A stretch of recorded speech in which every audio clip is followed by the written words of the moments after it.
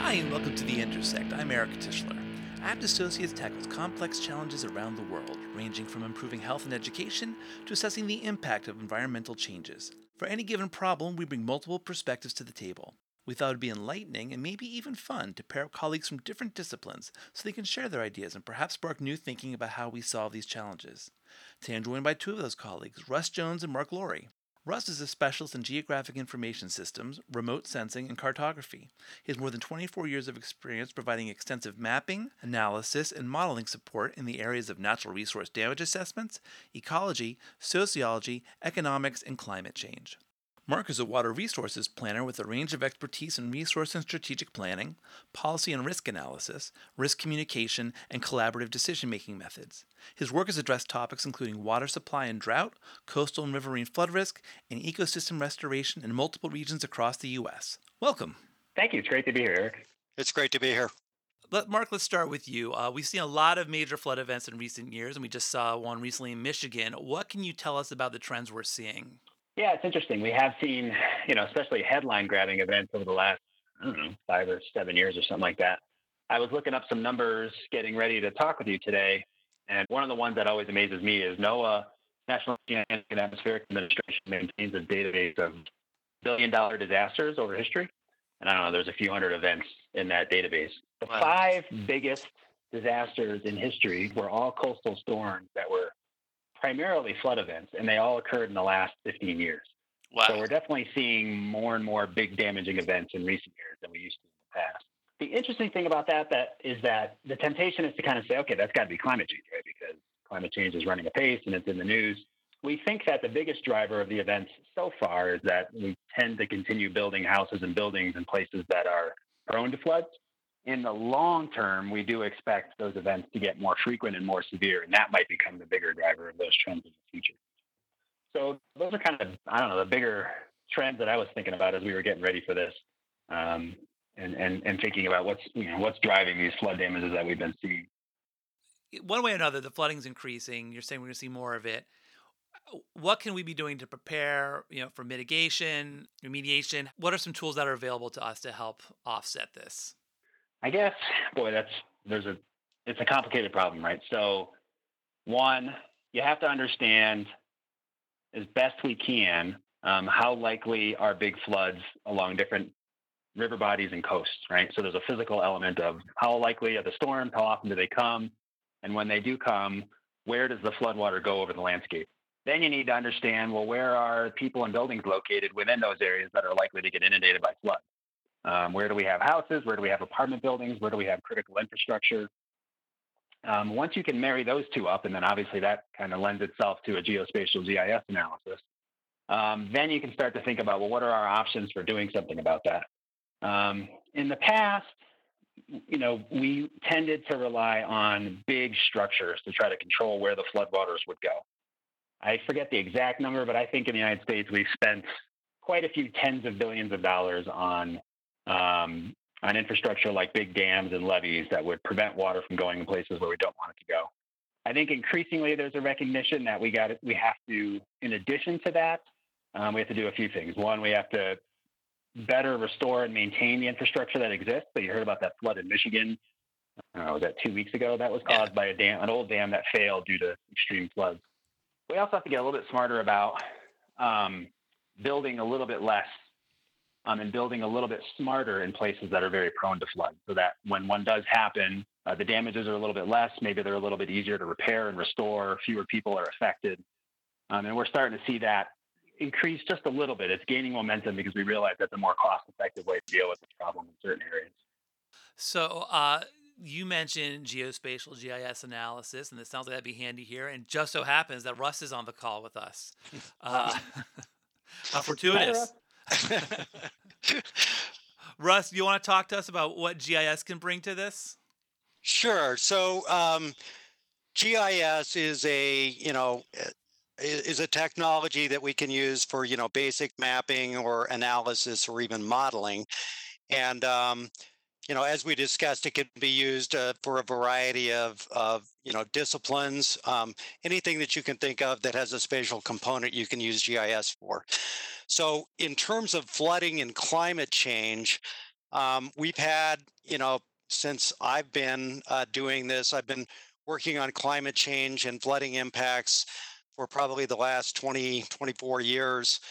And the way that we do this is we're able to take projections from global climate models, for instance, and there are like 40 different models that different agencies, different countries around the world have produced to try to model all the physical interactions of the atmosphere and oceans, and coupling that to look at, okay, well, how are things going to be changing in the future?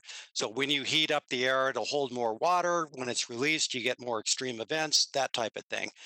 So we're able to use some of this global climate model data and pull that out into GIS, and it's spatially explicit so that for any given area on the Earth, what are the models saying in terms of how the temperatures and precipitation and extreme precipitation patterns going to change.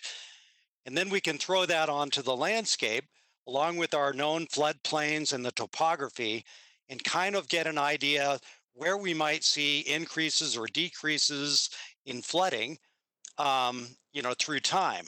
And along with that, we also know where the infrastructure is. There's a lot of wonderful new data sets that show where all the housing footprints are. And so we can kind of get an idea as to what is the relative risk level for any particular area that you're in, both now and going into the future. And then what kinds of damages might we be expected to see? We can run that kind of quantification through our GIS system. So taking these flooded areas, overlaying that with our building footprints, and then Mark will take information on, what are the building values? What's the, how many stories is it? How much, what are the depth damage functions? So if you have a certain depth of inundation, what does that mean in terms of damages? And, how much is it going to cost to replace that type of thing. So GIS is really well suited to looking at things like impacts from flooding and what are the potential adaptation options that we could use. In other words, if you might want to say, well, let's model where it flooded and what kind of levee system could we put in that might prevent that in the future. So, before you even get down to the Army Corps of Engineers, you can do a lot of upfront work to look at relative risk and potential adaptation options that you might want to take. Great. So, Mark, you want to talk a little bit about that? How you could use that data, or what kind of data should we be collecting that we aren't already collecting, either or both? Yeah, I mean, well, so there's a number of things that would be great if we did a better job collecting data that would make that process that Russ described. It would give us better tools to do that. So one thing is, it turns out we talked earlier about trends in flood damages and flood losses. It turns out we don't actually do a great job of tracking that. So for a lot of flood events, it tends to be a little bit of a back of the envelope kind of thing usually by meteorologists, especially when they're small events. They kind of they might call the mayor, they might kind of call an insurance agency. Yeah, we think it was $7 million. So it would actually help a lot if we had more precise estimates of what those damages are. We have done a very good accounting on a couple of big events, like, for example, Hurricane Harvey in Houston, almost 5 years ago now, 4 years ago now. They did do a much more detailed kind of assessment of just what was damaged and why, and what was the total loss across different kinds of buildings and different kinds of sectors. Other data that has been difficult, but as Russ mentioned, is getting much better, like literally by the day, is, it's one thing to say, here's an estimate of where the water is going to go. And you've got some hydrology and hydraulic models, and you've got a model of what the landscape looks like, a digital elevation model. And you can say, okay, here's in this particular kind of storm, here's the parts of the landscape that are going to get wet due to this flood.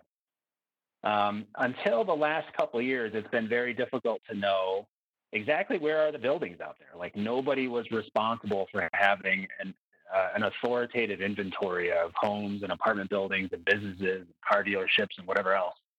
We had very rough estimates, I guess I would say. Russ mentioned that, I don't know, probably the last couple of years that the building footprint data set was developed, Russ? Yep. Yeah.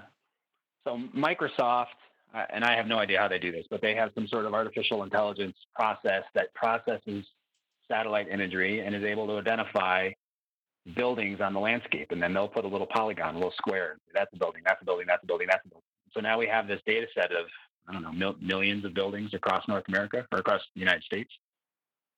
So that tells us, I don't know, with 95% accuracy or better, where every single building is. It doesn't tell us what kind of buildings they are. So it matters if you flood a warehouse on a Saturday night versus a nursing home on a Tuesday morning, right? Those two impacts are very, very different. So we've been working on some processes to take parcel tax databases from local counties and states, some real estate stuff, like literally just using Zillow, although they make it a little hard to use some of that data, but we use some of it in ways that they allow to be able to say, okay, this shape, this building footprint on the landscape, that's a Walgreens, and this one over here is a multi-story apartment building, and this one over here is a car dealership. So we're starting to do that, and we've recently learned that some federal agencies have scaled up a process like that to try to come up with those attributes for all building footprints, and that'll really help us understand what kinds of buildings are likely to be exposed, which of them are going to be associated with greater direct damage, like just the building getting knocked over, or business losses, right? If a car dealership or a restaurant or an office building has to shut down for weeks or a month, that's a big loss to the people who work there. And so that, I think, is going to help us get more precise, better estimates of what's at risk so that we can make better decisions about how are we going to adapt to that. Some of those buildings, maybe we move them. Maybe we say, it doesn't make sense to have a nursing home in a place that's going to flood every 30 years down the road. Or maybe it doesn't make sense to have a school located in a place like that. But maybe it's okay if we have a rec center or a boat marina or whatever, So we can start to get smarter about some of those decisions and making some of those changes.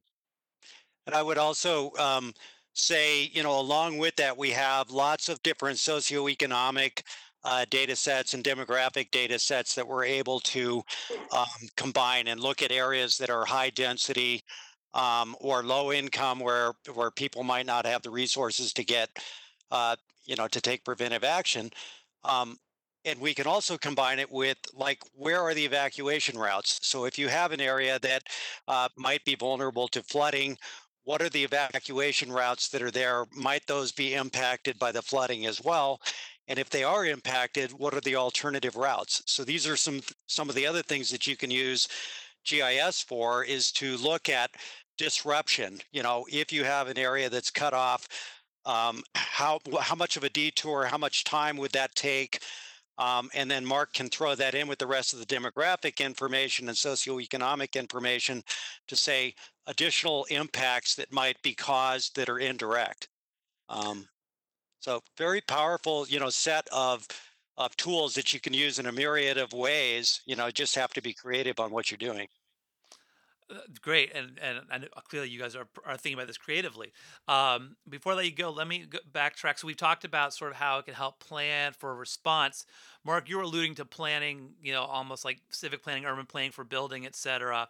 So sort of that in mind, looking ahead, what are some ways, as we've noted, the trends are worsening. What are some things both of you would like to see local, state, federal government do to help better plan both for a response and then plan to sort of take into account the worsening of events as your municipality grows, as your state grows, as the country grows? So one of the things that I would like to see is obviously in my discipline more use of optimized location of services that may be needed. So for instance, you have the ability in GIS to say, okay, if we have, say, an emergency center, hospitals, or we have some evacuation center, where can we optimize the location of that to serve the most people that might be threatened, or under threat in the future? So you can calculate these service areas for any particular facility, or um, you know be it emergency management or restoration centers or grocery stores or whatever it happens to be that you're looking for. You can say, what is the service area around this in terms of how long would it take people to drive their car here or walk here or whatever mode of transit that you wanted to have? And then what are the areas that might be cut off from that, you know? So if you did put an area, put a new facility in some location, you might want to add some additional roads or figure out additional ways of accessing that so that if you did have an event come in to take that out, those people could still be able to get to that resource. So I think just smarter use of some of the geospatial technology for planning purposes and knowing what the upcoming threats might be. Um, Mark, you can probably add on to that. Yeah, I mean the thing that in Russ, you and I are wrestling with this on a daily basis with some of the projects we're working on. You know, when we do analyses that are just meant to provide the analysis, it's one thing to deal with uncertainty. But when you start getting down to a government person or a property owner or a community making decisions, that uncertainty gets really, really important. And there's a ton of uncertainty in this stuff. And when we do these studies, you know, there's uncertainty about how the storms are going to change 10, 20, 100 years from now. There's uncertainty about where in the landscape the water is going to go. There's uncertainty about how much development is going to occur in any given location and therefore what's likely to be exposed. And it's hard for communities to make decisions with that degree of uncertainty. We see it a lot in the face of climate change. So I would like to see, you know, in addition to sort of increasing the sophistication of our analysis and the way we use that analysis to make decisions, I'd like to see communities and government agencies choosing adaptation pathways that are a little bit more flexible. So, you know, it used to be 50 years ago or 80 years ago, we thought, you know, whether or not to build a $1 billion levee was a relatively simple decision. Do some analysis, and if the benefits exceed the costs and there's enough money, you build it. But now it would be interesting to look at sort of approaches that take into combination multiple features. Maybe you don't build a $1 billion levee, but you build a levee 1/3 that size that does protect some part of the landscape. But then you're also saying, okay, you know what, we're going to hold off on this new commercial development until we get better data about how storms are changing, or we're going to build the levee in a modular way so that we've got the ability to add to it later in a more cost-effective approach. So a lot of these new kinds of approaches are getting, I would say they're getting attention and they're getting tested. I mean, this is really at the forefront of, like, you know, what engineering academics are researching and trying to implement. And I would like to see more demand really for that from the community side, like just accepting the fact that they're going to have to approach things a little differently than they used to, and using the data to kind of take that sort of incremental adaptive approach. I think that would be very helpful for flood risk and flood losses in the U.S. and around the world. Great. Well, I love that both of you are, you know, thinking down the road in your respective fields, and that you're working together daily. That's a nice intersect, as we like to say here on the Intersect. On that note, thank you both for joining me. Yeah, thanks for having us. Thank you, Eric. I'm happy to be here. And thank you for joining us at the Intersect.